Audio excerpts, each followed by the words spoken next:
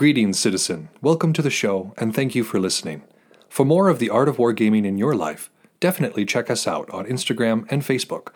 If you'd like to support the show, we have a Patreon account where you can do just that for as little as $1 a month.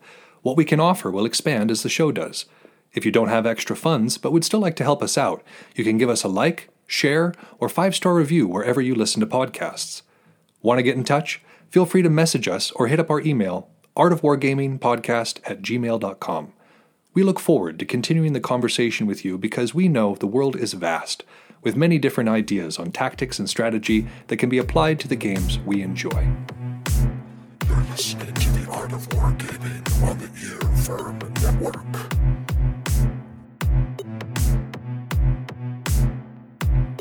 Vegetius. Tactics and Maxims. Welcome to the Art of Wargaming on the Earworm Network. I am Yaga Malark. And I'm Thumbs.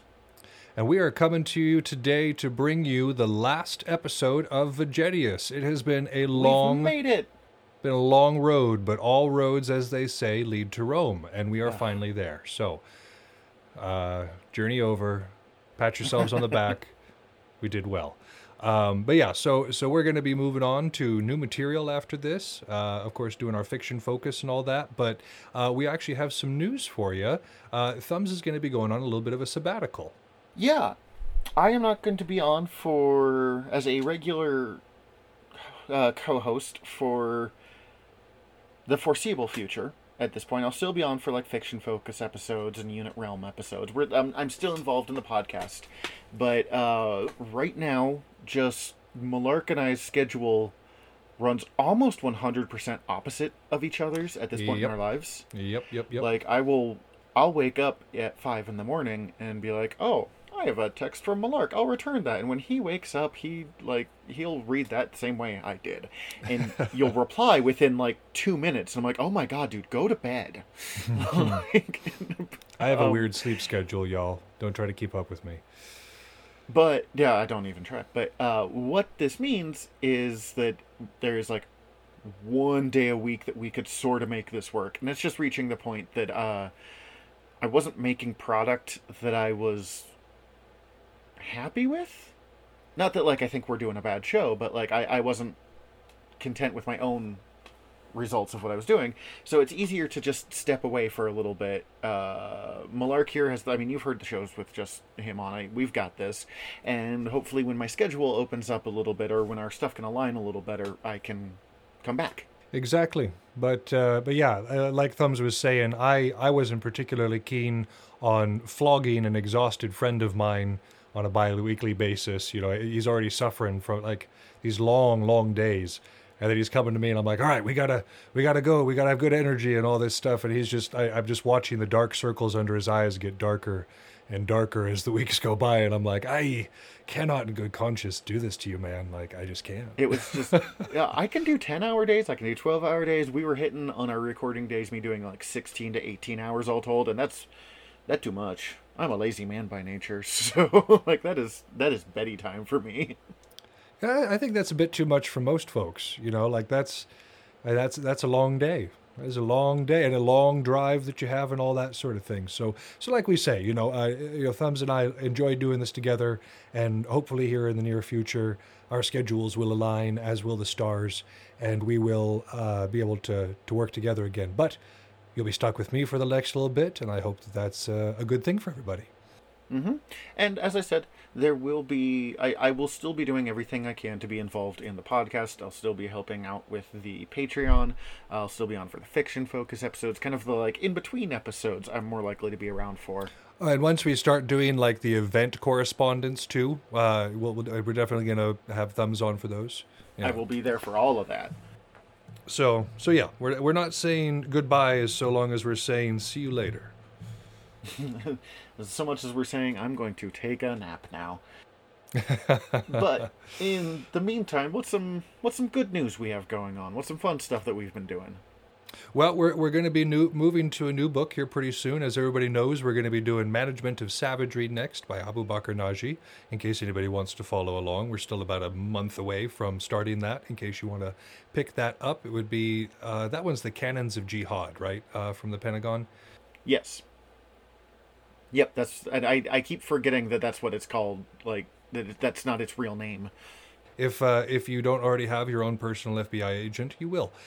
Mm-hmm. And then we're going to be doing the fiction focus here immediately, and this is going to be the Imperial Infantryman's Handbook. And so any of you who are Warhammer 40k fans, of course, you'll recognize this as an iconic piece of lore for the Imperial Guard, but we're also going to try to find ways to appeal it a bit more to wargaming as well. That will be a multi-episode book, which is a first one for our fiction focus.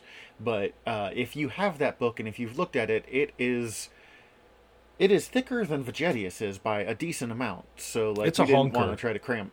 Yeah, and how to fix your las gun isn't going to be nearly as important for this as other parts of it. But we didn't want to try to cram that all into one go. Right. And so, again, as a favor to y'all and to us, we're going to be breaking that up into at least 2 episodes, if not 3. But I think 3 is going to be the maximum. Anyway, it'll be a nice little detour for a second. We always enjoy these fiction focuses. And then hopefully we're going to be squeezing in a Realm unit report as well. It's been kind of hard to get a hold of people right now on account of the fact that, nobody knows when things are opening up and it's a dark winter. And there's reasons why things have slowed down, but yeah. Yeah, after about a year of not doing much, it just sometimes is hard to worry about a timeline on that front. For sure. And unfortunately, we do have a production schedule, so we're looking into that, and hopefully we can track down some info to be able to do one of those for you again. But yeah, that's kind of the state of the show. In my personal life, I've got a really nice archery kit that I'm looking forward to trying out as soon as possible, courtesy of Gorg. Not the bow, mind you. The bow is like this cool, like Mongolian curved bow that I'm looking forward to trying out. That apparently, I was looking at people posting pictures online, and I feel like half of Belagarth has got the same bow. That's kind of how it goes, particularly since we can't fight right now. I've noticed like a new thing will pop up, and everyone goes, "Oh, that looks fun," and Right. I'm not going to events, so my disposable income is decidedly different than it was before. And everyone, like, half of Belagarth, I feel like, picked up those Forged Foam Experimental Reds, and half of Belagarth is picking up horse bows. Yeah, exactly. So we're going to see a new meta, I think. When everything emerges, I think the meta is going to be a lot more scattered than it has been, just because people haven't been able to practice quite the same. I would imagine it's going to be very similar in Warhammer. A lot of people have been refraining from doing practices, or they're doing much fewer, or they're only doing them with a set group of people. So yeah, I think that it's going to be interesting when everything opens back up again. But yeah, I'm going the archery direction, I've already got the Minred, so I want to be able to shoot people from over there. I have basically reworked everything. I could wear none of the stuff I had before the pandemic started, like wear armor, garb, what weapons I'm using, anything. I could do entirely new stuff and have a complete, like, basically everything I need. So my build time has really going to change my meta a little bit here. Sure. I mean, I think a lot of people are kind of that way. I've seen a lot of people working on armor, a lot of people working on weapons. There's been people who have been using this time to just get ripped and work themselves in a lot of ways. So I think we're going to see a large skill disparity once we get back. We're going to have the people like, me and you probably, who haven't been keeping up with most of our cardio and are probably going to get winded fairly quickly. And then there's the people like Shy, who, every time he posts pictures, I'm like, I hate you in all the right ways. He somehow has more washboard abs than he used to, while I get tired going upstairs now. So, yeah, that's going to be great. I'm just going to love that. He keeps posting progress pics, and I'm like, man, I've never looked like that. Like, even when I've been in my best shape, that's just not the way my body looks when I'm in shape. But yeah, it's something else. So I think, again, we're going to have a little bit of a skill disparity once we all come back, and there's going to definitely be a new meta in terms of gear. Again, I'm going the long distance route. Yeah, it'll be fun. But speaking of doing things long distance, you were a part of a long distance effort recently yourself. Yeah, we're recording this about 2 days after the end of Battle for the Ring Online. I want to say it was like Battle for Ring 16, but I don't even know why I'm guessing. I have no clue there. I don't tend to get heavily involved in the online events, but I really appreciate that people are doing that and trying to like keep up the sense of community and keep up the learning. I taught a couple of classes in this one, and there were a couple of classes I wanted to go to, but I just couldn't because I work on the weekends. Sure. Brother Maynard did a like baking class, and God, his stuff looked good. People were doing online game sessions. I know Grizzly ran multiple tabletop games. I know there was. I saw pictures of the Minecraft server that people set up for Battle for the Ring as like this ongoing. Anyone in Belagarth can come here and build this, and it's absolutely insane. That's cool. It's super cool, but it's just like I don't have the patience for Minecraft. I've realized. I have all sorts of other creative things, but when I tried to play Minecraft, I just like dug straight down until I couldn't get out anymore and found lava and fell into it. I can do other kind of creative games like that. I enjoy Ark. I enjoy No Man's Sky. Fallout 76 to some degree. But for whatever reason, it's like the pixelated quality of Minecraft. I just can't get into it. I get it, and some of the stuff people do is absolutely amazing, though. So I definitely want to like. Oh yeah, I can appreciate it for sure. It's just not my thing, Like it doesn't have a draw for me. But I've seen these amazing things that people have done with it, and so yeah, there's still absolutely cool things you can do for sure. But I taught 2 classes. I did another leatherworking class where I made a murder mask, and in this case, it was pretty much just I hung out on Zoom and talked while I was, building. And then I did a adapting non-fantasy sources into Belagarth legal garb. Where we talked about kind of like some of my basic rules for garb setup, what I think, like I have the kind of base rule of for a complete garb kit you need at least 3 pieces, like bottoms, top, and bling. Bling being like a vest or a hood or something that makes it look more complete than just like jeans and a t-shirt. Right.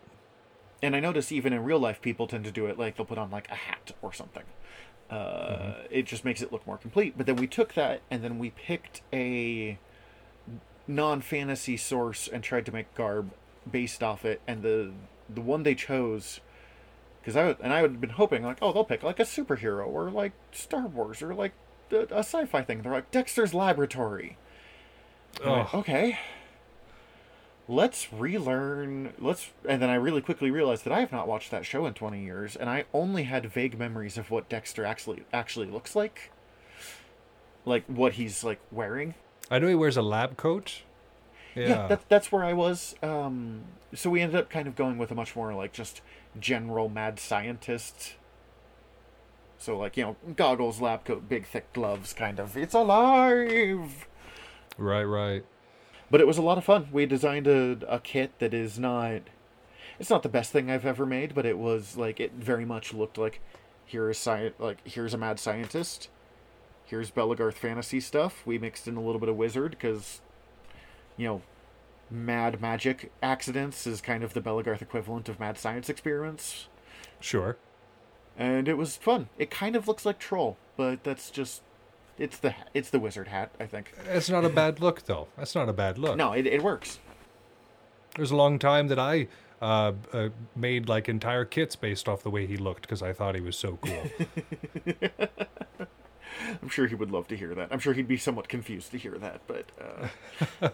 No, like I said, I started seeing his kits at Chaos Wars and was like, that. I want to look like that. He was always on point. But yeah, it's cool. It's cool that people can still get together and do this sort of thing, even on an off year like this, while we're waiting for things to open back up. And I hope they kind of keep doing it because it's a really cool way to keep the community together and keep people talking. Well, and doing it as like events is still a very good way of doing it because it gets certain people involved. Like, oh, this time it's these people hosting it. This time it's some of the people who would usually run Chaos Wars hosting it.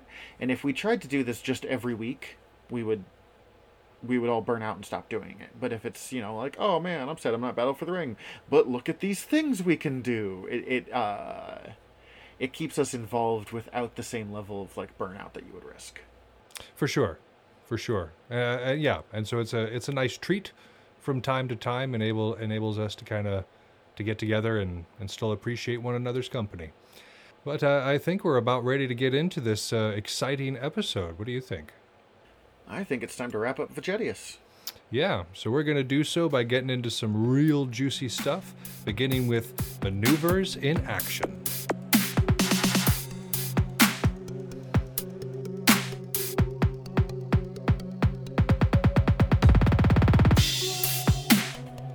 So like a lot of last chapters in these books, especially this first part, the later parts of this episode are quite different than anything we've done before in a lot of ways.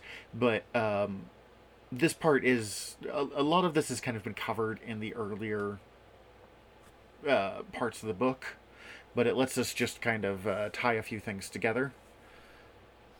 Recap on some very important ideas. Yeah, like, oh, hey, you remember this bit? It's kind of our epilogue section here. Yeah, exactly. And so again, some of this stuff is going to sound familiar. It's more condensed, so it's a little bit easier to kind of get the gist of, not quite as explained out as it is in earlier chapters. So I think that's part of the reason they do this toward the end of the book, is just to be like, all right, in case you got bogged down in the verbiage, this is Spark Notes. This is what you need to know. Well, and maybe if someone's stuck and they're like, I got to look this up, just go read the last chapter. Right, exactly.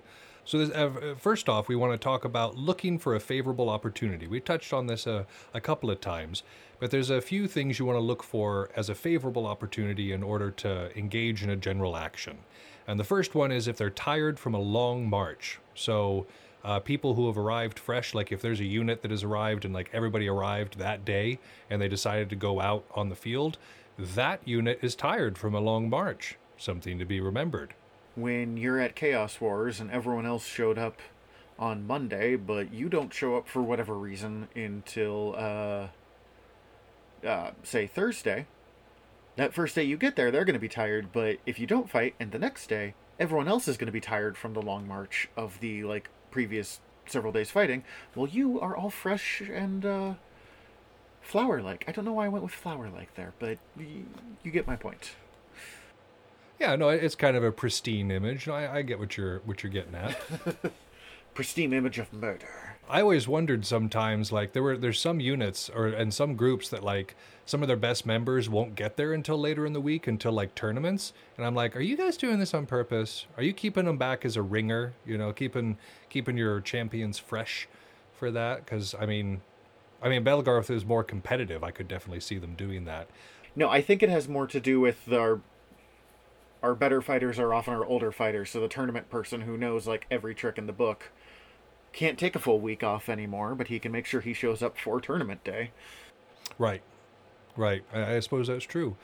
This doesn't so much apply to Warhammer. I guess if you notice that your opponent is really tired or didn't sleep well or something like that, you might be able to take advantage of that. But I don't think that you necessarily need to, because their lessened state of awareness is going to do that for you. You don't necessarily have to think about it. Yeah. It's a little harder to, like, I don't know, maybe pop up in the hotel room of the hotel at the tourney and be like, haha, I'm attacking you. Lay out your army now. Let's do this. But other than that, and that's a very specific situation. I'm not sure many people would be game for it either. Be like, dude, I'm tired. Go away. Like, I don't think it would tomorrow work. Is playtime. Yeah, no. Yeah. This next one, though, is far more doable for both physical and intellectual wargaming, which is if you find your opponent divided in passage, moving from one place to another, and they're kind of split apart, that is a great time to hit them. Just think of all of the battles that we've talked about where they attack when they're partway across the river. Mm-hmm. Oh, this part got here, and the other part couldn't get across yet, and then they got smashed. Like, this is battle technique as old as time. A textbook, yeah, literally. And again, it's the same thing in 40K. If you notice that, like, for instance, a lot of the times when a melee unit or a melee army is trying to get across the board, you've got slower units and faster units, so you'll start to get a gap that develops between the slower and faster units. This is a really good time to make sure that you are targeting those faster units. Even if you're a shooty army, you want to make sure that you're clearing those out so you can deal with the next wave. Forget about their heavies, forget about the things that are coming in from behind. Get rid of those opening waves and engage them, 2v1 basically, twice.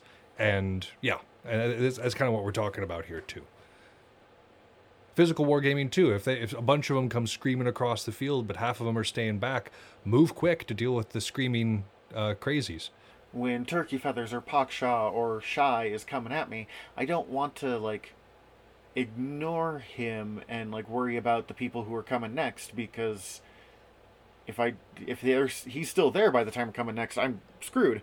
But, man, I might have a chance if we, like, can swarm Shy and then can swarm whoever comes next. Right, yeah. Again, trying to capitalize on whatever advantage you can is pretty important, and so this is a good one. This next one works kind of, it's situational, but it's embarrassed in morass. So for them, it's a matter of like being in a swamp or a marsh, someplace where it's hard to move. And certainly in physical wargaming, you do occasionally get mud pits on the field if you have a lot of rain. I remember the Ockfest. By the last Ockfest I was at, it rained the entire event, and there was just a whole half of the field that turned into a mud pit. And so if you could get people kind of on an uneven footing over there, like heck, it happened to me a couple of times where I took a dive because my footing gave out. And so, yeah, that happens. And in 40K, there's the same. Even here locally, we don't let ourselves have practice outdoors for the first few practices because the ground is all soft and we're going to tear up the ground and we're going to make a mess and hurt ourselves then. And then even if we do, it's going to be, field and morass for the whole year if we wreck it too early. Yep. So, I mean, this is something that you're going to consider maybe a little less in the moment on the field, although even like tree battles could have this, you're trying to get through the underbrush. True. But it's more likely to be like maintaining your battlefield itself as opposed to at least to me, for Belagarth. Right. Then you would worry about like, oh, they're in the swamp, now's the time to hit them. And again, with 40K, of course, it's anything that slows the movement. So if you've got stuff in the middle of the field that makes people slow up, that kind of reduces it, that's a good time to hit them while they're slowed in that. Going back to your forest comment, though, I think you're thinking of the forests here in the west where we don't have a whole lot of undergrowth, because when you're in the east trying to go off trail, you're definitely getting embarrassed in the morass there. Like they got vines and all sorts of good stuff. Yeah, and not even just, out east, but like thinking about it, you and I live in an alpine desert. We have big trees and stuff, but there's not a ton of undergrowth. No. The first time and this wasn't even on the field, but I accidentally like wandered into the Oregon undergrowth. Yeah. And was suddenly, that was embarrassed in morass and also embarrassed in person because I was stuck. But yeah, no, and that's exactly it. So the places where there's thicker forest, this would definitely apply there as well. The next one would be struggling with mountains. We don't often have that many mountains necessarily in what we do, and in both physical and intellectual wargaming, they wouldn't present that much of an issue. That being said, occasionally we have uneven fields in physical wargaming. For instance, the field where we often do War of the Gate, it kind of has a bow in the middle of it, so it kind of goes between two larger hills, kind of goes into a valley and then comes up on either sides. And if your opponent is coming up at you, you definitely have an advantage there. Like if they're struggling with the mountain, you can hit them while they're coming up. You stand a good chance of victory. Yeah, and having to hit anything and go uphill at the same time, and that is a relatively extreme example because those are solid little hills that we have there. They're a serious incline, as opposed to most times when you're dealing with incline, it is the matter of a few steps. Right. But even then, if you could take advantage of it, why not? Exactly. So yeah, this is of course you want to make sure that you're not necessarily struggling with the mountain. But yeah, this is a good thing to do. The next one would be heavily dispersed. So as we've said, I think we said in the last episode, one of the tendencies we've noticed in physical wargaming is that people tend to spread out along the front, trying to get as much distance controlled in the front there. And Vegetius recommends against that. And we do a little bit too. But if you notice that your enemy has done this and you have not, it means they're heavily dispersed. And so engaging them in small local actions will yield you a numeric advantage each time. I talk about it almost like every episode, so I'm not going to, won't beat on it too much, but that moment that you take one step too far away and you know that that is heavily dispersed right there. Yep. Yep. And again, the same thing in 40K. If you look across the field and you notice that the units are too far apart to support one another, it's good to engage them piecemeal. Don't waste your fire shooting at several different units. Make sure that you engage them one at a time and wipe them off the board. There's a general maxim that you need to be guaranteed victory on a large-scale battle like this. You need something like a quarter to half again the number of troops that the enemy has. This is obviously not a universal truth because Alexander didn't have that once in his life, but it was like general military strategy. If you have half again as many people, then you are going to win this fight. Now, you might not have that against the entire army, but if they get split like this, you do when it's just half of their army. So really, this entire area of the book could kind of be summed up of fight them one at a time if you can. Exactly. Yep. And then the last one doesn't necessarily apply, but I thought I'd include it just because of historical accuracy. It's there. And it is sleeping in quarters. It is generally frowned upon. Do not attack people in their tents. Yeah, it's generally frowned upon to attack people in their tents or in their hotel rooms. So maybe avoid that last one. The next point that we have talked about before, but again wanted to reiterate, is that the left wing should be secured in some way. Remember that the way that shields face for most armies mean that the right wing is a little bit less often in danger than the left wing is. So if you need to secure one flank, make sure it's the left flank that is getting secured because that's your weaker side. And if I am remembering right here on this, it's because when the right side advances, just thanks to how it's set up, the shields are more forward for them? Are on the strong side. So as they're advancing, the shields are facing the main part of the enemy line, whereas if they're on the other side of the line, their fleshy part of their body is facing the main part of the line. And that is so much more dangerous. Okay, yeah, that's just... Every time I read that, I have that moment of like, but why? And then I have to be like, no, we have covered this. Yep, you're a lefty. It doesn't make intuitive sense to you, but that's okay.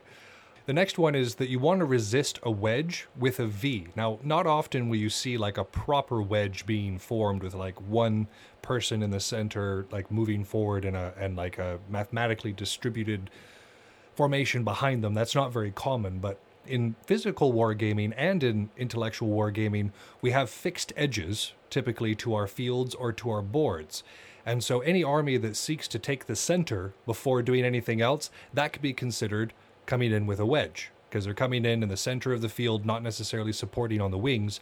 And so the best thing to do here is not to engage them as another wedge, but to actually form into a V and just let them come into you, because then you have the element of crossfire going across, and you can maximize on a kill zone there. Yeah, and I have been on both sides of this, and man, let me tell you, it works really, really well. It just becomes a meat grinder. It is, oof. It's kind of the equivalent of trapping someone in a valley. Yep. Like on a large scale, if you can set something up like that. But if you're trapping people in valleys in Belagarth, then I want to go to your event. Yeah. You got to get out to some of the eastern events. Like I was saying, Ragnarok is such a huge site, and they have an area where they do like a full-on forest battle where you have to walk like 15, 20 minutes to find somebody to fight, because the field is that big and the action is that spread out. Like it was really cool, the kind of tactics that you could engage in there. And again, like it gives me a whole new appreciation for the Civil War, being like, people had to fight in this, like for reals. Like, you can't see 5 feet. This is nuts. There's a reason why they still liked the big fields, 2 people hitting if they could back then. Oh, yeah. I mean, like, the wilderness, we're getting off track, but, like, the Battle of the Wilderness is one of the examples of why that thick foliage was a big issue. But moving on, the next point we wanted to make is that once you're committed to a plan, you don't want to try to make big changes. Now, that's not to say that if you see one of your sides beginning to get weakened, that you don't want to tell them to fall back and kind of regroup somewhere else. Like, that's not what we're talking about. It's more like if you're like, okay, we're going to go in with like second formation, and then as you're marching in, you're like, oh, wait a second, let's do fifth formation instead. We're going to explain all these later. Well, that's you're just mixing things up. If you're planning to do a pincer, don't halfway through be like, wait, no, I meant a wedge. Exactly, because and some people aren't going to hear, some people are going to be focused, there's going to be just general confusion. So again, if you've already made a plan, you should have done so kind of acknowledging, you should do so with the knowledge of the enemy. So trust your plan, trust your instincts, make small adjustments as you need to. But the big one, it's the same thing in 40K. If you have a plan, if you have a setup, the worst thing you can do is make no decision at all, is to freeze on the field. So make a move, do something. If you've got something in mind that you wanted to do, follow through. If it's not working, of course, fall back and regroup. But that's kind of what we're talking about. If you need to change your plan, make sure you fall back first. Do not do it when you're engaging the enemy. That's not the time. Absolutely. So this next point is, it was very much iterated in the Sun Tzu text, and I think just about everybody has touched on this point, but it's always provide an escape route for your opponent, because people who are trapped or feel like they are absolutely going to lose or die, they're going to fight a lot harder. There's this kind of strength that comes to people who know that they're in a death situation. But if you provide an escape route, then people will start to kind of break off piecemeal. The integrity of the line will disintegrate, and you can destroy them while they're fleeing. When it's like, literally, I will fight or die, yeah, everyone's going 100%. If it is mostly fight or die, but, oh, hey, there's this one way, you might be fighting at 90%. And that 10% is a much bigger difference than you would think. And again, like, you got to think that at least, 25, 50% of your line is taking that bait. They're moving off. So that means that your line no longer has the integrity. Another 25% are at least thinking about it. So their attention is split. Yeah. Providing that little escape route can be a good thing, because it gives them the false hope of being able to get out of there. A thing to remember for yourself, though, is leave yourself an escape route. Because you might be fighting with only 95% of your mind at that point with the similar thing. But it is, going into a fight with no possible out for yourself, pulling that Julius Caesar, tear down the walls as we go over our base, is the definition of high risk, high reward. Yeah, and you want to try to avoid that best you can. And in terms of this, you want to make sure that it's an escape route that you planned, that you put into place. You don't want to make your enemy have to give you that, because if they're doing it, it's a trap. But if you already have a plan in place to be able to escape, a far higher likelihood of success there. And so on the subject of withdrawals, those of you who have been reading along with us will notice that I've cut large swaths of the book kind of out of our notes, the parts that deal with retreats, because in most cases the information that they're providing is far more than we're going to use in wargaming ever. However, there's a couple of things that definitely kind of shine through, and one of those is that you want to use any retreat as an opportunity to set up ambushes. So let me give you an example. We've got a force advancing up the field, and we get into a general engagement, and our right wing gets weak to the point where they have to withdraw. They come back, and they start to act as a reserve, as kind of a rear guard for the center and for the left wing, right? Now let's say the center and the left wing start to get into trouble too, and they have to fall back. So everybody does a general withdrawal, and at that point, you want to break into smaller groups, 2 or 3 person groups, and then begin in a very aggressive wolf packing engagement. So in this way, you're falling back, you're retreating, you're withdrawing, but you've got a plan. You're going someplace with it. You've got something you're going to do to still make use of those smaller numbers, because like trying to fight in just line versus line, if you've got smaller numbers, is not going to cut it. But if you're doing wolf packing, it gives you a better chance. Other ways of looking at this is, I know this works for Belagarth, you're going to have to tell me if there's a good alternative for 40k, is if you get legged. So like if, I guess if you get your movement impaired in 40k. Yeah, like vehicles and things that have wound tracks occasionally will lose movement if they're getting wounded to a certain point. you have something like that, that person who can't keep up with the rest of the group now could become a ambush. Either if they, this would be easier to pull off in Belagarth if you're passing a tank by in 40k. Like, what's wrong with you? Don't do that. Don't like pretend you're dead, because that's against the rules. Don't do that. But if you don't make a big deal of yourself, that army might not realize that you are still alive and just legged, or might just not see you because they're looking at that like army they're chasing down. If you can get like beside them or behind them, you can cause some damage. Mm-hmm. Or alternatively, if that's not something you're going to be able to do, if you make them have to like pause to deal with you, even if you are going to die, if you make them stop to deal with you, that gives the rest of your team time to retreat and find a new solution.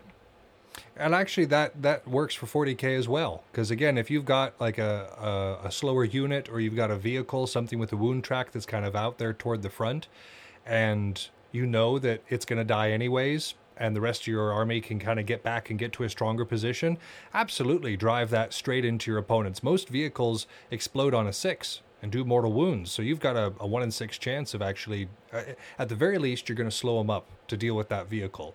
Best case scenario, you take a few of them with you. And I think that parallel is in physical and intellectual wargaming, yeah. Excellent. I just didn't know enough about intellectual wargaming to be like, this is exactly what you should do here. Hey, as soon as these restrictions are lifted, you and I are going to get together for some games, and we're going to get you up to speed on some of this. Oh yeah, buddy. The really important point that we want to end this section on is that you need constant battlefield awareness, and that this looks different depending on the situation that you're in. So in the case of 40k, for instance, you want to be aware of what your opponent's army can do, what kind of stratagems they have, what sort of faction bonuses they're getting. Definitely be aware of what units are in Deep Strike, because I've absolutely had some games where I've had, Deathwing Terminators or something like that in Deep Strike. We get to round 3, they've completely forgotten about them. And then I teleport them onto the battlefield, and they're like, oh, crap, I did not remember that you had, something off board. So keep that in mind, too. Make sure that you're remembering whatever reinforcements your enemy might be able to bring to the board. But, this is absolutely important in physical wargaming, too. Mm-hmm. And beyond just, battlefield awareness of, like, where is the archer right now? Or any of the other, like, things you need to keep an eye on the Belgarth field, it's also battlefield awareness, and to help your battlefield awareness, keep an awareness of the battlefield at the same time, because, like, my requirements for battlefield awareness, when we're out at Bonner Park and the loudest thing going on is, like, when a loud truck drives by, is way different than when we're in the gym and everything's echoing, and, like, I need to take into account that the sound is going to be way trickier there than I would. So, like, but knowing that is going to affect, as I said, awareness of my battlefield will affect my battlefield awareness. Absolutely. And then gear also factors into it as well, because we've talked about the difference between having a helm and not having a helm. It muffles everything. It doesn't really matter what kind of helm you have. If it's covering your ears, it's going to muffle things at least a little bit. And that takes some getting used to. I got backstabbed a lot when I first started wearing helms. Well, and I remember we talked about it, I was like, do we want to do something for your ears because they're completely covered? And you're like, no, I can hear you talking just fine. This should be fine. And for one-on-one stuff, that was true. But for the person going quietly behind you is a very different situation. So we poked some little ear holes in there, and it helps a little bit. But again, it's definitely muffled. And so I keep my head on a swivel. Anytime we say that we drilled holes in your helm so you could hear better, it sounds like you're wearing the helm and I'm doing that to you, and it's a wildly different story. Thumbs gave me a partial lobotomy. It's fine. But yeah, so again, this battlefield awareness, you just have to make these small adjustments. Like I said, when I'm wearing a helm, I keep my head on a swivel. I'm looking around constantly because I'm not necessarily trusting my hearing as much as I normally would. And I wear a helm every time on the field, so I'm looking around all the time, making sure that I've got track of where everybody on the opposing team is, and where the archers are. That's very important information too. Especially since you and I sword and board a lot less often than we used to. The moment I picked up a spear, where the archer was became literal life and death way faster. And as an opposing archer, like, the first people that you hunt are opposing archers. Like, that's priority number 1 is to shoot the opposing archers. So shoot the person who can shoot you. Yep. But I think that's all we have for this Section 1, Maneuvers in Action. What do you think, Thumbs? I think we'll be right back with Section 2, Formations for Battle.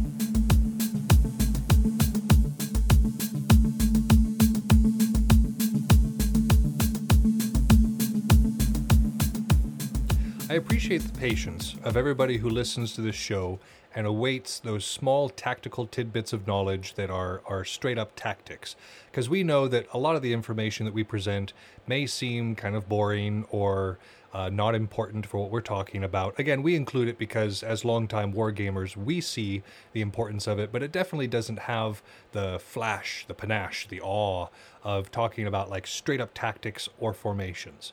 But for those of you who have been absolutely patient in this, you will be rewarded right now because we're about to talk about 7 formations that Vegetius recommends for going into battle. The first one, the first formation, is an oblong square, which that's the way he describes it. It's a rectangle. I don't know why it's called an oblong square, but it's a rectangle with a large front. Because it's Latin translated. Yeah. So you want the largest front, the largest side facing the enemy, of course. Now, this particular formation requires an even and level field to pull it off because you can't have any breaks as you're going forward.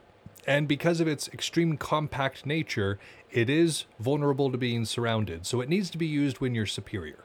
This was a move that was kind of built for... oh my god, why am I blanking the word? The phalanx.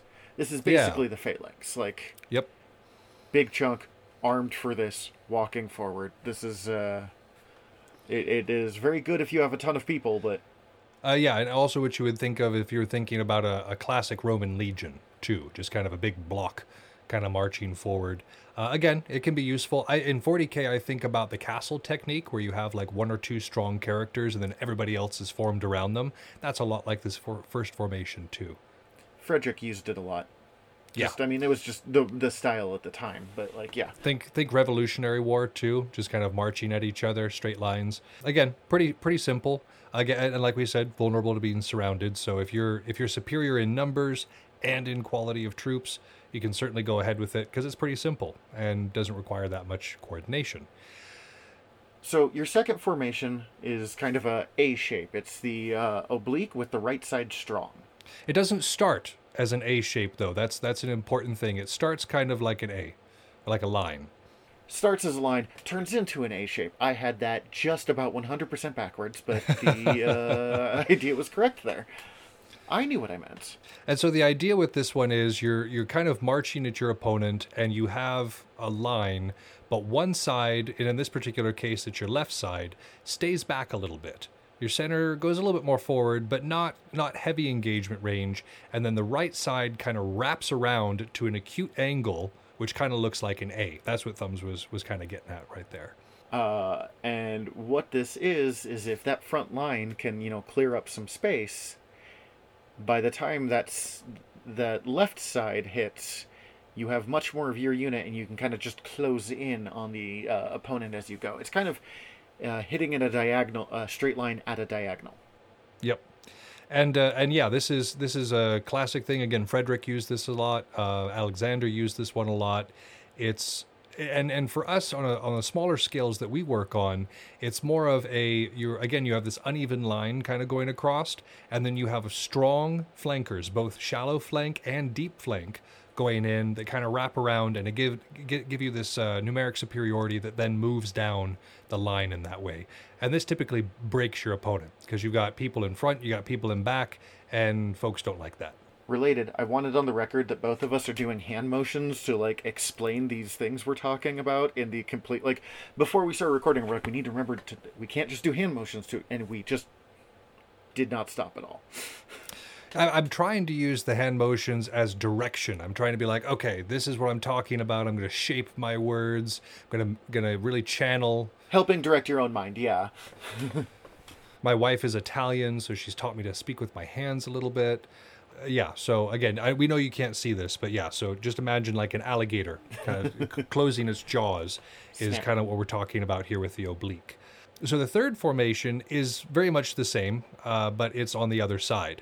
So it's the oblique left side strong rather than right side strong. And this is good against wedges. So if your opponent is coming at you in a wedge, this is another good one rather than the V. And this is because, again, for 40k it wouldn't necessarily matter, but for regular fighting, majority of fighters are going to be right-handed. So if you're doing this particular oblique and they're coming at you, that means that they're coming at your strong side.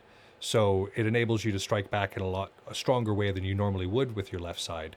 But you also only want to use this third formation if your enemy's right side is weak. So if you're looking across and you're like, oh, they don't really have their... It is unusual. But if you're looking across and you're like, oh, they have their less good units on their right side, or they're numerically inferior or something like that, then you might want to do this. But again, you don't want to put strong side versus weak side because that doesn't go well. Bright side, at the numbers we tend to play with, a good way to counter this formation would be get like 4 or 5 lefties and put them on that side, and they'll be like, yeah, we're set. Yeah, exactly. We don't have our weak side now. Yeah, exactly. Because, again, 5 left-handed fighters can change with the numbers that we have. Fourth formation is kind of... We kind of already talked about this episode. It's both wings advancing rapidly, so it is kind of the same technique that you were using to take on a wedge formation itself. But you're splitting in the center. Like, that's one of the big things about this, is that your center becomes heavily weakened, and you're moving at your opponent's flanks. And you're not really planning to keep your center, so it's a risk on this one. But yeah, think of it. The pincer maneuver is used a lot in this kind of thing. It's the same concept there. And it provides an early opportunity for an early rout or a collapse of the enemy's forces. Because again, if you can pull it off and you hit both of their flanks hard and you succeed, nobody wants to stand against that. That completely breaks down cohesion, and you're definitely get an army that's moving out of there. That being said, it definitely leaves your center exposed, and your army is divided. So if your opponent is paying attention and knows what to do and has good command and call, then they can definitely take advantage of that and engage one half of your army before the other one. Yeah, if it goes wrong, is literally everything we were telling you to, do to your enemy in the first part of this episode. Exactly. Yeah. So this is a fairly high risk, high reward one, as Thumb said. Now, the fifth formation adjusts this one somewhat. It's very much similar to the fourth formation, where your wings advance ahead of the center, but in this particular one, you consolidate your light infantry and your archers in the center. And this prevents that opportunity for breaking in, like especially if you have both light infantry and archers. If I look across the field and I've noticed my opponent's army has split and the center is open and all I see is archers back there, you better believe I'm going to sprint at them. I'm going straight after them. But if there's 1 or 2 light infantry, even just 1 or 2, that are there that are kind of acting as blockers, that is a serious issue, because you got to stop and deal with them while being shot at from a bunch of different people, and they're getting the chance to reload. Yeah, it's not good. That's not good. This is something we don't see quite as often in Bell. The closest I was thinking of it, although we don't really do heavy troops and light troops in quite the same way. The way I kind of translate it is more heavy troops are more vets, as opposed to, like, heavily armored troops, although that also definitely has an effect. But, I mean, also if you have heavy armor, you're more likely to be a vet anyways. That's true. Is kind of noobs in the center. Like, the people who can't... Instead of the, like, oh, let's take our less experienced people and make them go be flanking, let's put them in the middle together and we'll put the heavier kind of people on the outside. I usually think about it in terms of, like, the armor, like what kind of armament they have. And so even just a sword and a shield, I would almost consider them heavy infantry. That's true. When I think of light infantry, I'm thinking like Florentiners or single sword, something along those lines. It's pretty rare that we think to put them in the center, although it's not a bad idea. Like, this is a good strategy if it, you can keep them to hold for just a minute even. Yeah, and it's a good deterrent, like we said, and that gives the time for the 2 flanks to move up. And honestly, I see the fourth formation a lot. Like, it's not necessarily something people do consciously, but just that nature to drift toward the edges, and a lot of people not liking to be in the center. The fourth and fifth formations are honestly very common, and again, people aren't doing them on purpose. They're not sitting there being, oh, Vegetius is fourth, and then doing it. Like, it's just something that happens on the field. Yeah, I just think fourth happens more than fifth, and maybe we should change that up, because I don't know, something about fifth I really like.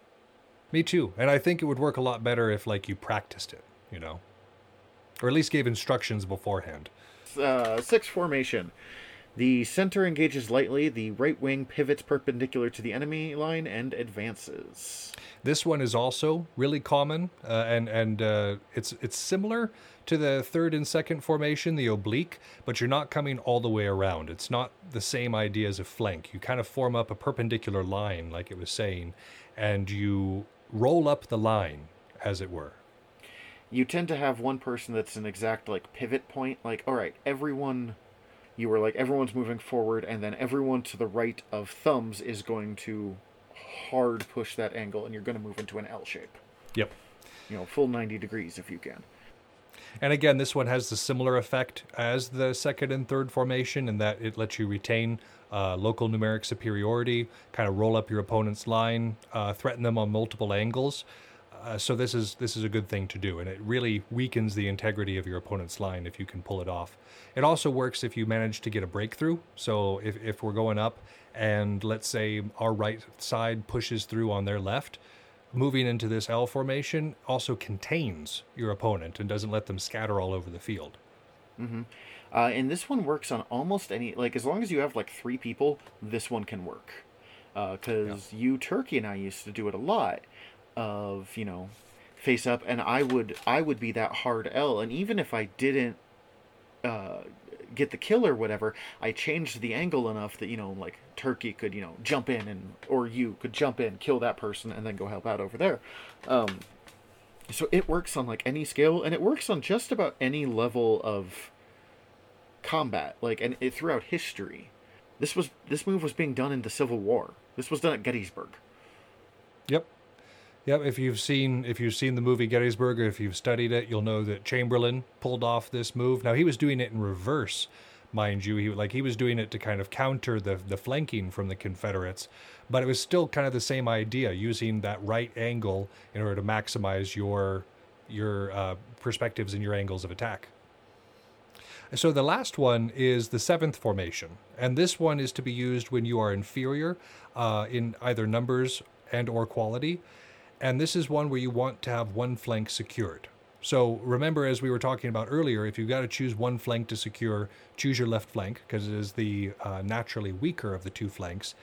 And then you want all of your light troops and cavalry on the unsecured flank to provide kind of a picket line and a rapid response on that side. You're not going to be overly mobile with this particular formation, but it does help protect you somewhat from being enveloped and from having a super weak side that's vulnerable. Generally, you're going to want to use it when you have less people or less good people, with the idea of it just makes it so much harder to take that one step too far and get, picked off. Yep, exactly. So there we have our 7 formations. To go over them again real quick, first formation, oblong square with a large front. Second formation is an oblique with your right wing strong. Third formation, oblique left side strong. Fourth formation, both wings advancing rapidly. Fifth formation, both wings advancing rapidly but having light infantry and archers in the center. Sixth formation, the center engages lightly while the right wing pivots perpendicular to the enemy line, like an L.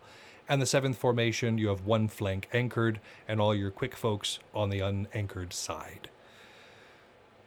And with that, I think we're about ready to discuss the general maxims that Vegetius provides. What do you think, Thumbs? Yeah, we're going to do this instead of a battle this week, because there were kind of 3 sections to cover this week instead of the normal 2. And it's hard to find a battle that that all of the general maxims apply, because they're you got a lot of information that's being put forth, and so you would have to do like a campaign. Yeah, it's not nearly specific enough to have like a battle that really makes sense with it. So we'll be back with some word nuggets of wisdom from Vegetius. Mm-hmm.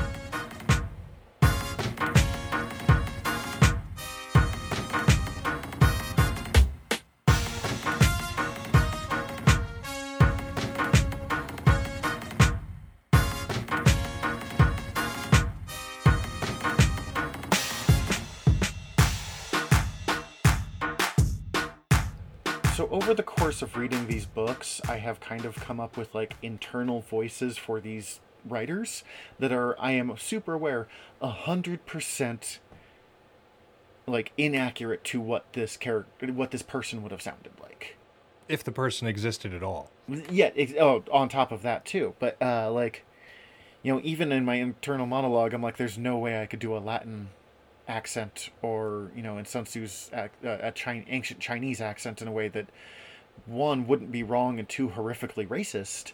So I just, like, my brain comes up with like different ones for them, and both Vegetius and Machiavelli have the same accent when I read them for me, and they're both like uptight British man. And anytime I read this, I have to, like, we're gonna read some Maxims out here, and I have to be like, no, don't do the voice. We do have British listeners, and they will absolutely call you out on our terrible American attempt at British accents. It's not even like bad British accents. It's like bad American attempts at bad British accents. Yeah. Is he trying to be Cockney or West Brom or Liverpool? He can't make up his mind. And most of them are like, what are those? Our English listeners will know. If you want to get real confusing, get them to do Cockney rhyming slang. Oh Lord, yeah. Oh, I mean, just watch amazing. My Fair Lady, right? You just got to watch My Fair Lady, and you understand the British, all the intricacies, right? That's how it works. Yes, exactly. Okay. But our first maxim. It is the nature of war that what is beneficial to you is detrimental to the enemy, and what is of service to him always hurts you. It is therefore a maxim never to do, or to omit doing, anything as a consequence of his actions, but to consult invariably your own interest only. And you depart from this interest whenever you imitate such measures as he pursues for his benefit. For the same reason, it would be wrong for him to follow such steps as you take for your advantage. Which is about the wordiest way possible to say, what is good for me is bad for him, and what is good for him is bad for you. Right. So if your opponent takes like a high position and expects you to come and meet them in that high position, do not do that thing, because that's exactly what they want you to do. You want to try to manipulate the situation so that you have the advantages, so that, again, your opponent is coming and playing into your plans. But it's old man in Latin, so it's like 4 paragraphs long. Exactly. They come from a similar root, but Machiavelli and Vegetius, like you say, have a very similar voice in that way. The next of these maxims: the more your troops have been accustomed to camp duties on frontier stations, and the more carefully they have been disciplined, the less danger they will be exposed to in the field. A short way of saying this is train hard, fight easy. Yep. Do the rigors that you are going to expect on the field, but do them more, and then the field fighting is going to be easy. In the case of physical wargaming, this is in the case of, camping, other than just going to events, doing hikes out in nature where you have serious inclines, and then, of course, training your body in such a way that you're ready for the fights on the field. And for 40K, it's as easy as making sure that you're running games and getting used to playing in a way that you're going to face in a tournament. One of the things that I thought of when I first read this was when Alexander the Great tried to attack India, and how terribly that went for him. Yeah. Because his people were ready for that environment. Or not his people, India's people were ready for that environment, and Alexander's were not. So again, like, you want to, and I know the U.S. Or any Russian winter story. Yeah, and I know like the current U.S. military, for instance, we have bases set up all over the United States for training in specific different instances. There's winter training bases, there's places to go to train for more aquatic sort of missions. Of course, most of the basic training is situated in hot areas for obvious reasons. So again, like the training is specific, so that, again, if you go from basic training to like a desert environment, you're not going, oh my gosh, I'm going from like a Minnesota cool to 120 degrees. That's murder. It's a little bit easier if you're going from Fort Benning. Men must be sufficiently tried before they are led against the enemy. This is one that I know on some level you and I have argued about, although it kind of varies on what the goal is here on where we argue about. You are definitely like, don't go to an event until you've had like a year of practice. Mm-hmm. Just so you know what you're doing, and you have like a better handle of what you need to do on the field. Yeah. And I think that is true for a lot of people, and I think from, like, combat perspective, it is absolutely 100% true. For Belagarth, I'm a little bit different because there are plenty of people, like our friend Roar, who he went to an event really early on and he got the bug really fast. He was utterly useless at that first event. Yeah. Like, from a combat perspective, you are 100% correct. Don't send people to an event till they're ready.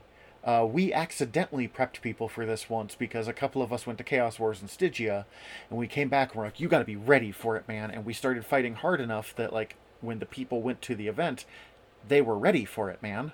Right. But on a, like, if you think they'll really dig on the culture, this one's a little less important. For true. Yeah, especially for like non-coms and that sort of thing, of course. You know, the community is wonderful. And if you're not going to overperform on the field, absolutely, you know, go. It's the same thing with a Warhammer 40K tournament. I'm sure that if you're going more for the social environment and not going to, like, with the mind of trying to place, then yeah, just, you know, you go and have fun. But if you're actually wanting to do well, try to put at least a year of good training in beforehand, so you know your army, you know what stratagems to use, you're comfortable with it, and then when you go in, you're not having any surprises on your own front. 100%. Our next maxim: it is better to overcome the enemy by famine, surprise, or terror than by general actions, for in the latter instance, fortune has often a greater share than valor. So this is to say that if you can maneuver on your enemy, if you can get them out of position, if you can use strategy, not so much terror or famine, or, you know, sometimes a little bit of fear works. Don't take this one literally in physical wargaming. Yeah. But even then, like, we say a little bit of fear of, like, oh, they're intimidating on the field. Vegetius, how he would want it, again, because people, when they die in his world, stay dead, as opposed to Belagarth, where they just get back up and you have to go drink with them later. Yeah, this is one of those, don't terrorize people. Don't. But if you can be scary on the field. Yeah, like my kit, my armor, and that sort of thing is designed to inspire at least a little bit of discomfort, a little bit of fear in my enemy. And that I use that to my advantage. And that's what Vegetius is saying here, because if you're engaging in a general action, there's a whole lot of luck involved. The part that made me go, oh no, don't really do this, sorry, is famine. Yeah. But yes, if you can get them out of position, if you can go, oh no, we're screwed, then as we've talked about, they probably are. Yep. Those designs are best which the enemy are entirely ignorant of until the moment of execution. Opportunity in war is often more to be depended on than courage. Operational security for the first part, and if you get lucky, take advantage of it. Yep. In the case of, like, making sure your enemy doesn't know what you're doing, if you're planning on doing an oblique, for instance, you want to start lined up directly across from your enemy and then do a slow shift of your line as you're going. You don't want to start off kilter, because then your opponent's going to go, I think they're going to go for a flanking attack. You know, that's not what you want. So you want to make sure that there's at least a little bit of deception there involved, so they don't know what's coming before it gets there. And kind of the same thing in 40K. You don't want to super telegraph what you're about to do. If you can get code words is a great one for this. Even if they're not, you know, like super duper secret code words, but if one team yells, I don't know, fireworks, and you know what fireworks means, then that's a way that you can kind of, like, maintain this throughout, as opposed to, like, go left. Right. Now, the advantage, the thing is, you need everyone in your team to be trained to know what, I don't know, fireworks, banana, whatever, what the code word means, as opposed to go left, which they all go, oh, I should probably go left now. Another good way of doing that is if you're giving instructions before the battle, make sure that you're kind of huddled in with the people that you're talking with. Make sure you're speaking in low tone, because voices carry pretty well across fields. So if you're sitting there loudly announcing what you want to do, if somebody's paying attention on the other side, hopefully they pass that up the chain of command and they act accordingly, because if not, they're dumb. We are going to pincer them. And the other guys on the other side are, like, being, like, taking notes. Like, can you speak a little louder, please? In what way will you pincer us?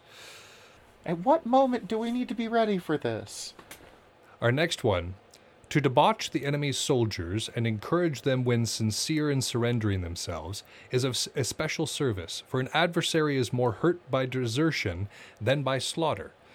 Again, this one doesn't necessarily happen when you're on the field in battle, but this one kind of speaks more to, like, the rigidity of your team's ranks. So if, like, you're on a team, for instance, and, like, For instance, like we come from a relatively small realm, and we've never had like a super exclusive unit here that was like excluded other people. But if we did, like let's say there was a larger unit and they were really exclusive, that is going to like harden your opponent's resolve, harden everybody else's resolve into resisting that one unit. For instance, the Uruk-hai weren't exclusive, but they controlled like half the realm at one point. And so anytime there was a unit battle called, the rest of us just ganged up on them. Yeah, we have to deal with them, because otherwise we are messed. If we didn't, they took hardcore advantage of this dissension in the ranks. They refused to make alliances with other people too. Like they were like, no, we're going to work alone. We're going to work by ourselves. And so again, if they had allowed people to kind of work with them a little bit more, they probably would have seen more success. Now again, there were several years there where they stomped the field. They had all the best fighters. Oh, yeah. And yeah, it was definitely, there was a hegemony. They had a long... We learned everything we know by throwing ourselves against the Uruk-hai and see what would work. So we are never slandering them as people. No, they were our first crucible. They were what we learned against. So, and learned from. I was part of the Uruk-hai for a while, so they were very instrumental in our process. But yeah, again, this is less applicable toward what we do, but allow people to surrender. Be gracious to them when they do. If somebody comes over from another unit, don't belittle them, don't berate them, because you never know what might shake out of it. And it sticks with you. There are people that usually unintentionally said something that I found kind of offensive about a unit or a realm that I was in, and like from that moment on, like when I saw them at events, that was like the first thing I thought about them. So right, don't do that, because it doesn't just last that event. That'll last forever. For a long time. Even people I like, and then like the first thing I think is like, they said this thing to me. Yeah. Like we said, reputation is fairly important in these smaller communities, in a tight-knit community. It is better to have several bodies of reserves than to extend your front too much. We've discussed this one ad nauseum. I'm sorry, yep. I don't have anything new for this. Nope, it's we've talked about this before. It's better to have people in a position in order to respond rather than spreading out your front too much. Just avoid doing that if you can. A general is not easily overcome who can form a true judgment of his own and the enemy's forces. If you recall Sun Tzu's, if you have knowledge of your enemy and of yourself, you're going to do pretty well in battle. This is Vegetius's version of that. On one level, it's what we've talked about. If you want to learn how to beat a style, use it. But also just being aware of your own weaknesses and being aware that you are not the Grand Poobah unbeatable leader. And knowing where your weaknesses are, I'm not a bad leader, but I'm really bad at like the fine detail work. Okay, I know I need to be prepared for that, and if I do that, I'll be better off. Right. Or if you know that you have particular weaknesses in fighting, that sort of thing, try not to rely on formations or on tactics that don't specialize in what you do. If you are primarily a fleet unit, which is to say that you are highly mobile and you don't like to do line fighting, then don't order your people to form up in a line and hit the center. That's not where you belong. God, my fighting got so much better once I learned to stop trying to do line fights. See, I actually kind of like them, but I have to be geared specifically for them. I have gotten good at them, but it is not my natural inclination when I'm leading a group, and that is an important distinction. Granted, yeah. Valor is superior to numbers. It is better to have 3 good fighters than 5 bad fighters. Yep. This is something he's talked about before. The quality of troops matters more than the number of them. So if you can choose between the two, make sure that you've got the quality. And of course, morale. I mean, valor goes both ways in not just skill of arms, but also the morale, the desire, and the confidence in winning. When you have, I use this one all the time. When you, me, and Turkey are working together, we really enjoy working together. We know we're good together. We are confident in what we can do. And I'll take that over 6 people that I don't know, and I'm like, God, I hope this is going to turn out well. Like, at that point, you're relying on luck. Yeah.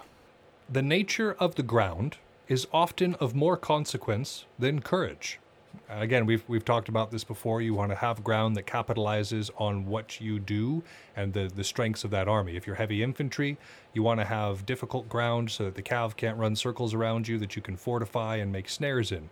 If you have heavily cav, you want to make sure that you've got open ground that favors your heavy mobility. You can be as brave as you want charging up that hill, but if they have a cannon on the top of it, there's no one's going to have a cannon in Belagarth, but you get my idea. It's not going to do you any good. Yep, so make sure that you know the ground, make sure you know what your army is capable of, and use the ground to your advantage. Few men are born brave. Many become so through care and force of discipline. Don't put someone out on the battlefield who's never done anything. They could be the bravest person on earth, and they're still just like, oh, I don't know what's happening. But me, who's been doing this for... What did we determine now? We're at 17 years? 18 years? Yeah, something like that, yeah. We're at 18 years. Yeah, even if I'm, I was not brave at the start, I am now, to given levels of brave. Well, think about, for instance, I know we both had this habit, and most people do, when you first start physical wargaming, closing your eyes. Closing your eyes when you're throwing a shot, closing your eyes when somebody's throwing a shot on you. It's just this instinctive reaction to protect and wince away. And it is one of the best ways to die. But everybody does it because most people are afraid of getting hit. Yeah. And it's not even just closing your eyes. You beat that one pretty fast, but you also have to learn to not do the look away, lean away thing. Right. Which is the thing it's honestly the thing I'm most worried about when we come back, that I'm going to do the kangaroo boxing stance. Super rookie stuff like that.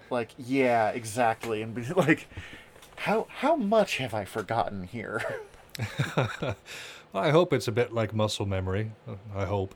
An army is strengthened by labor and enervated by idleness. This is pretty, right now, for instance, we're trying to run a class thing through the realm, which is to say that we've got a few instructors and we try to do a video presentation every week or every 2 weeks. And when we've done these sorts of things, when the realm is active, when everybody's able to practice and those sorts of things, these classes actually have a pretty good attendance rate. People are usually pretty attentive about this sort of thing. Our attendance rate has been decent, better than I would have expected, but it's been lower than normal because our army is idle.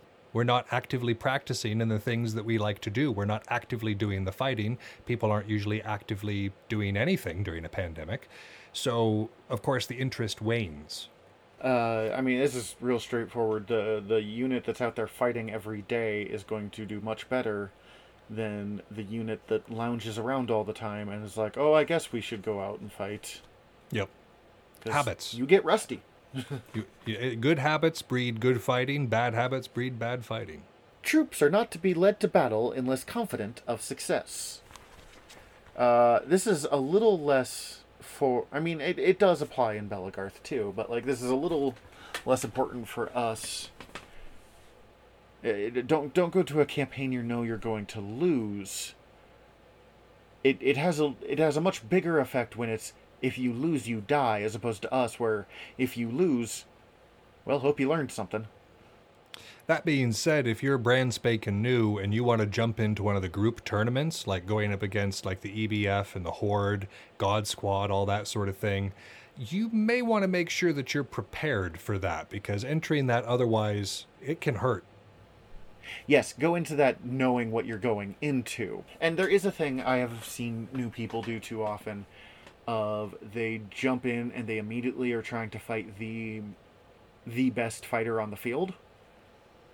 And there are times that hopefully they're sitting there and teaching them, but if it's in the middle of the battle, there's a good chance that they're gonna kill you and you might not even understand what happened to you. Right. Yep. You're not even learning anything from it. And people can become disheartened by that. If you're going out there and you're not necessarily prepared mentally or physically for what the rigors of the field entail, then a person can become demoralized by biting off more than they can chew. Which, note, if you ever find yourself doing that on a big battlefield, and you're like, man, I've got this thing coming up. Oh, this new guy's coming up against me. I don't have time to deal with it. Whack, he's done. Maybe after the fight, go find that new guy and maybe introduce yourself, or oh, hey, that was that was real brave of you. Do you want to do some like spars or something? Because that can help balance out that disheartening factor. Absolutely. Novelty and surprise throw an enemy into consternation, but common incidents have no effect. So basically the idea here is you want to do something that your opponent is not expecting.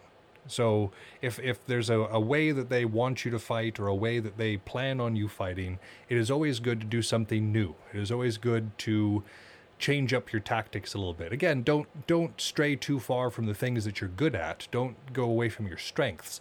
But definitely change up your tactics so that you're not predictable. This is good in one-on-one fighting too. Like I'm thinking about the numbers of times that I've developed a pattern. For instance, for a long time there, I was the Scorpion Wrap King of Stygia. I used that, like every other shot was a Scorpion Wrap. I would do a setup shot, and then I would do a Scorpion Wrap. And I was murdering people for like a year or two. I was just, this wrap was just devastating.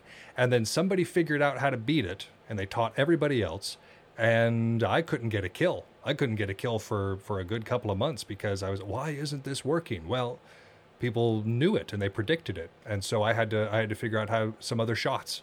I had the exact same thing with the lefty C wrap into the kidney. Oh, I love that wrap. I figured out an extra little tweak that was doing real effective, and as soon as someone figured out how to block that, I was just like, oh no.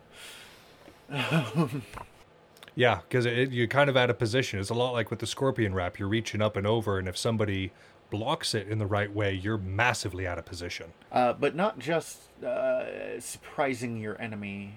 The more things you are aware of, the more things you have experience in, the harder it is for you to be surprised, because you will have the same reaction your enemy will have to being surprised. That like, whoa, wait, what? And even if it's just 3 seconds, especially on something like a one-on-one, 3 seconds is more than enough time to kill somebody. Absolutely.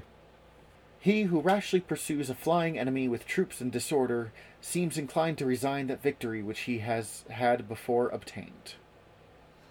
If your enemy is running away and you're pursuing them, you still have to like focus. You can't just like mad melee run, because then both sides are just bad melee running. And I've definitely seen it as the case of like, you got one side that kind of falls back, has to fall back because they've lost the superiority in some way. You have the one side that starts to pursue, and of course they start to spread out because some of them are faster than others. The side that was losing is able to form up again and punches back and is able to snatch victory from the jaws of defeat. That wouldn't have happened if their opposing team was able to consolidate themselves before pursuing. Mm-hmm. And it's real easy to do because they're like, yeah, they're running, go! And it's not always best to immediately go. And you find this out. People get thirsty. Yep. Yeah, that's 100% accurate. But you gotta control that thirst. You gotta walk. You gotta not drink it all at one time. Don't burst your stomach. Small sips. I think you've taken this analogy far enough, my dude. Well, then let's have the next maxim. An army unsupplied with grain and other necessary provisions will be vanquished without striking a blow. Eat. Make sure that you have the foundation. Be getting your proper staples. As balanced a diet as you can possibly manage while at an event or at a tournament. Make sure that you're giving fuel for your fire. Any new brash like 20 to 25-year-old fighter who tells me, oh man, I've been on the field all day, I haven't even stopped for water. I'm like, you're dumb. That's not as impressive as you think it is. I'm not impressed. I am worried on your behalf. I'm kind of horrified actually here, so... Yeah. And I have been that fighter too, which is why I get to make fun of them. Yep. But... Yeah, it's real simple. Eat. We have had so many episodes on, like, even what to eat. Just, it's so important, guys. And we never think of it. Even if it's Cheetos and fruit snacks, that is better than nothing. It took me, like, the better part of a decade to learn this, and I'm just like, how? A general whose troops are superior in both number and bravery should engage in the oblong square, which is the first formation. I think we kind of talked about that when we were talking about the first formation. Yeah, this is, and you have to remember, this is just at the edge of antiquity, where, I mean, we still use the rectangle, but, like, they lived for using the rectangle. Again, especially if you've got a superiority both in number and in quality, absolutely. Like, it's just a nice solid formation that keeps you from being overexposed. He who judges himself inferior should advance his right wing obliquely against the enemy's left. This is the second formation. Again, this is, you get that local numeric superiority. You're advancing with your strong side, your strong shield side, and you're able to kind of wrap up that enemy line with that A shape, the little nom semi-pincer on the edge down there, the shallow and deep flanks. And then you can kind of turn that around. Again, the number inferiority doesn't matter as much when you're able to get that kind of angle on your opponent. If your left wing is strongest, you must attack the enemy's right according to the third formation. At this point, he's just kind of like reminding us the formation importances. And giving us context as to when to perform them. Which makes it even, like, down to a sentence. Like, oh crap, which formation do I use in this situation? Bam, Vegetius has me covered. Mm-hmm. The fourth formation. The general who can depend on the discipline of his men should begin the engagement by attacking both of the enemy's wings at once, the fourth formation. Again, like we said, that one leaves you pretty exposed, so you got to be pretty confident in your forces to want to pull that one off successfully. If you hesitate, this will really backfire on you. Mm-hmm. You have to, like, move with purpose here. He whose light infantry is good should cover his center by forming them in its front and charge both the enemy's wings at once. This is the fifth formation. Yep. Yep. Well done, Vegetius. For once, I don't have anything to, like, make fun of you for on this. Yeah, good job. We have no fights to pick with the dead guy. He who cannot depend either on the number or courage of his troops, if obliged to engage, should begin the action with first his right and endeavor to break the enemy's left, the rest of his army remaining formed in a line perpendicular to the front and extended to the rear like a javelin. This is the sixth formation. Remember that L we were talking about? Yeah, javelin is not a thing I would have thought of, but again, javelins were a much bigger thing back then, so... Yep. I guess I can kind of see what it's going. Yeah. If your forces are few and weak in comparison to the enemy, you must make use of the seventh formation, and cover one of your flanks either with an eminence, a city, the sea, a river, or some protection of that kind. The edge of the world will suffice. Use edge of the world to your advantage. Yeah. Yep. He who trusts his cavalry should choose the proper ground for them and employ them principally in the action. So if you've got primarily cavalry or you've got a lot of fast attack troops for 40k, you want to definitely choose an area where you can employ them the best. In the exact same level, he who depends on his infantry should choose a situation most proper for them and make most use of their service. Pretty straightforward. The exact same thing, but with infantry. Which I just imagine the first general to be like, oh my god, I never thought of that. Put my infantry where they'll be useful. Well, Vegetius is thorough, if anything, and I think it's better to over-explain in this case than under-explain. He's not as bad as Machiavelli, but man, as we talked about, Machiavelli was inspired by Vegetius, and damn, it shines through. Mm-hmm. Yeah, they come from similar literary traditions, I think.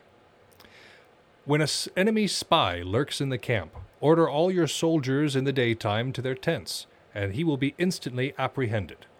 Another good way of saying this is if you are unsure about everybody's commitment or everybody's loyalty to the unit, ask them all to do something small, some sort of small effort to kind of prove a loyalty of some sort, and if somebody's reticent to do so, that shows you. Keep in mind on it, yep.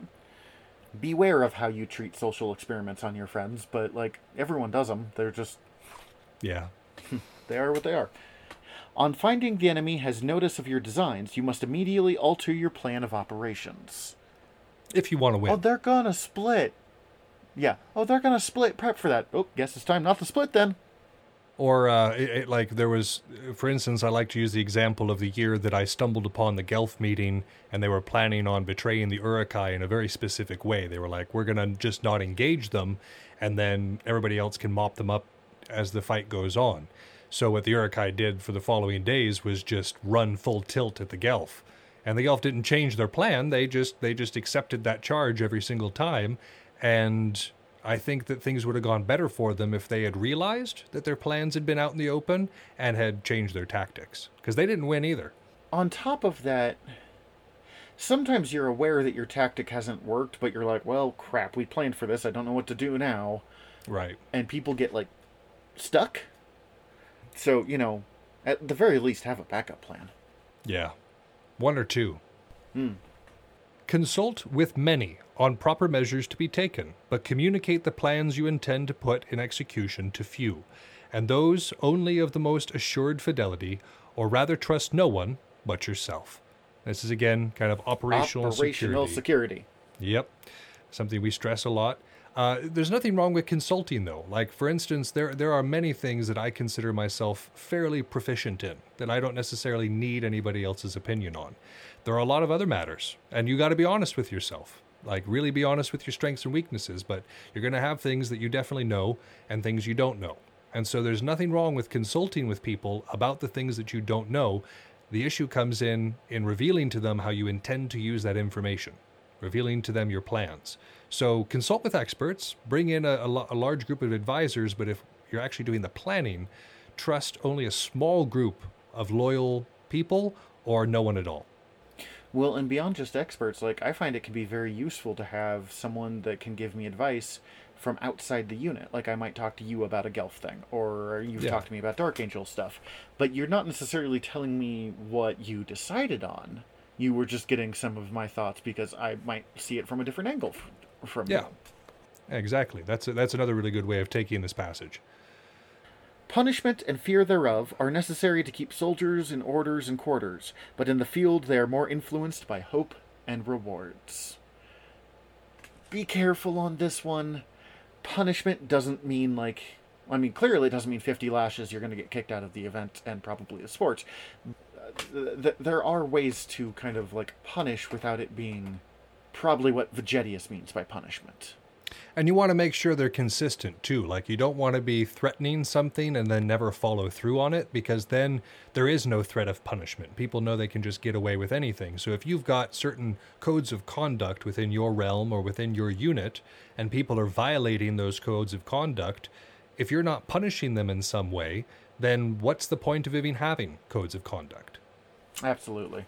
Yeah, okay, I guess I was thinking much more like, oh, you didn't perform on the field how you wanted, but your, code of conduct thing is a much less horrifying way to translate this. So, not just 50 lashes for not killing enough people or whatever. Yes, exactly. That's...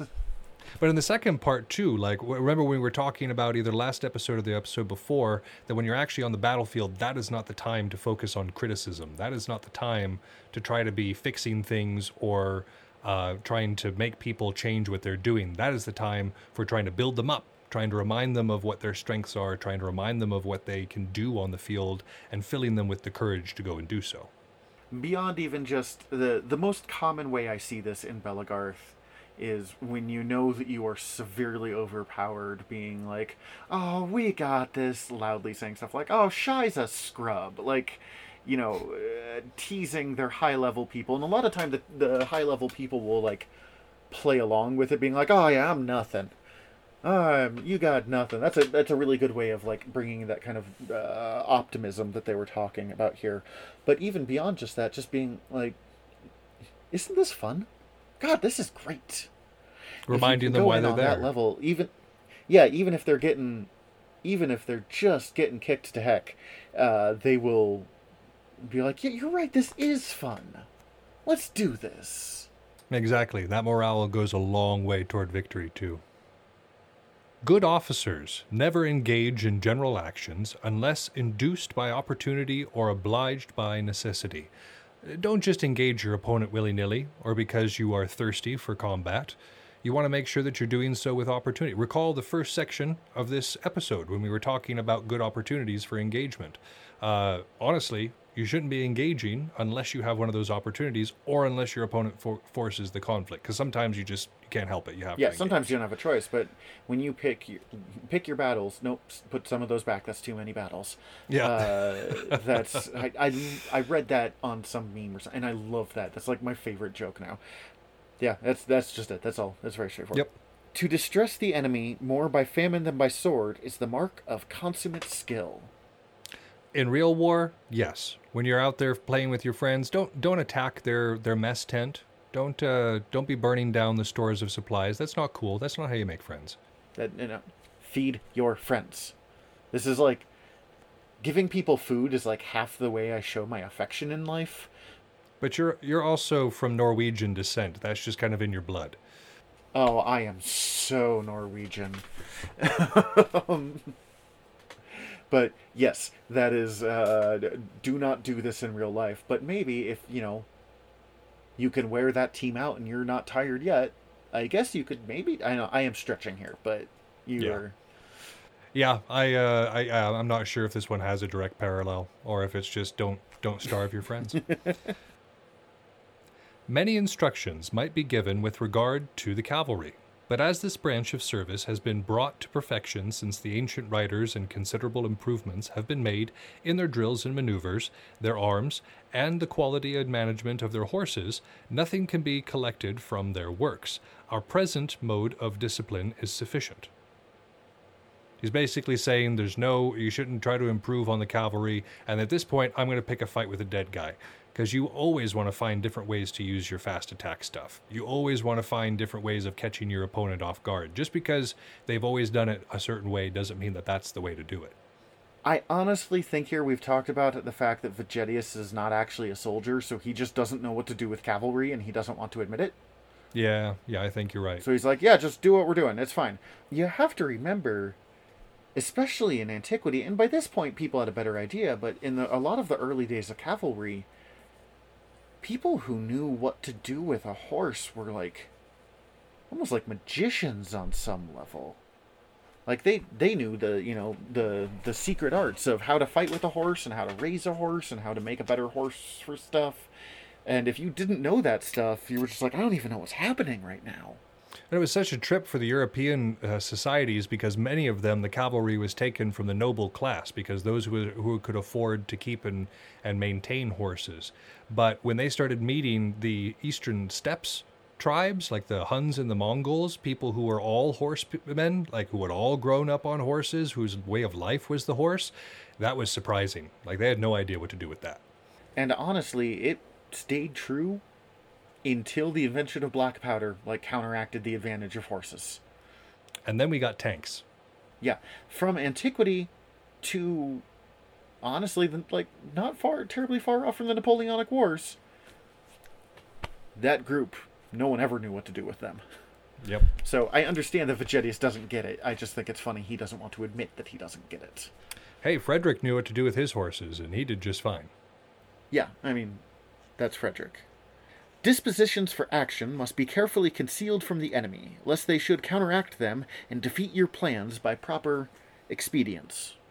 Like we were saying before, if you're setting up for an oblique and you're really obvious about it, you got that offset line obviously going for a little wrap on the end, it doesn't work because then your opponent can prep for it. You have to have a level of deception there so that they can't necessarily see what's coming. Individual fighting, much the same. If you heavily telegraph a shot, then they are going to block it. They're just going to, if they know what they're doing. Which you have to assume your opponent knows what they're doing. Just always, pretty much. It's almost better to assume that they know more than they do. I mean, that's risky too, but, it's almost better to assume they're smarter than they are than dumber than they are.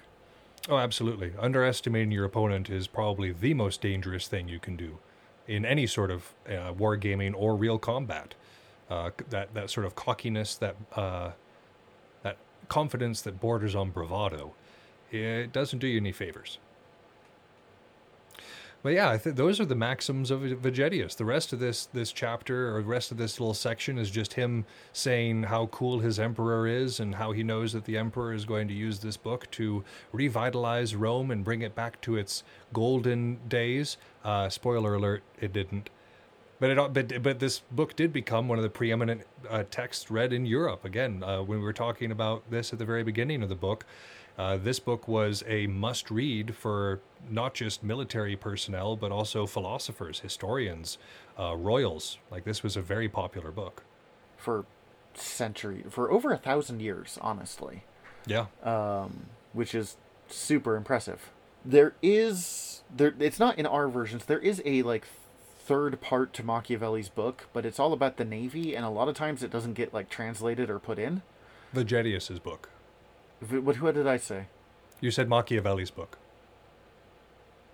Whoop. Okay. See, they're the same person. It's just my running theory now. I just wanted to make sure. Yeah. Nope. Thank you. There's a third part of Vegetius's book, which is mostly about the Navy, and honestly, neither of our editions even has it in there. Nope. Just, it's not really applicable to most of our things. Yeah, and again, like, until they come out with Battlefleet Gothic, I don't think I'll even track it down. Like, once Games Workshop sees the wisdom of bringing back Battlefleet Gothic and the fact that their stock price is going to soar from me alone, at that point we'll start studying more specifically naval from you. tactics. Yeah. But that's our show today. We talked about some tactics and maxims. We were looking at maneuvers in action and the actual formations for battle, and then we've kind of gone over just the general maxim that Vegetius provides. Come back next time and learn more about what it's like to be a Imperial Guardsman, other than, oh my god, I'm going to die. Yeah, which there is a lot of that, but there's also other elements as well, and we're going to be going over that. But for this week, if you haven't had nearly enough Art of Wargaming in your life, you can check out our Instagram and Facebook, The Art of Wargaming, and Art of Wargaming podcast, relatively speaking, where I'm posting memes and little information things. You can vote on the next book. Yeah, we've got a lot of stuff going on there. And also, if your ears are still tickling for some good shows, we've got other wonderful listening opportunities on the Earworm Network. Yeah, there's a whole host of them coming up at this point, so I'm not even sure which ones are going to be out at that point. But you can check out things about nerdery, you can check out things about comic books, you can check out horror movies, pretty much anything. If you like Warhammer 40k or Belagarth, there's probably something else you will like on our sister shows. Yeah. That's a pretty good bet. But for this episode, this has been Yaga Malark. And I'm Thumbs. Signing off.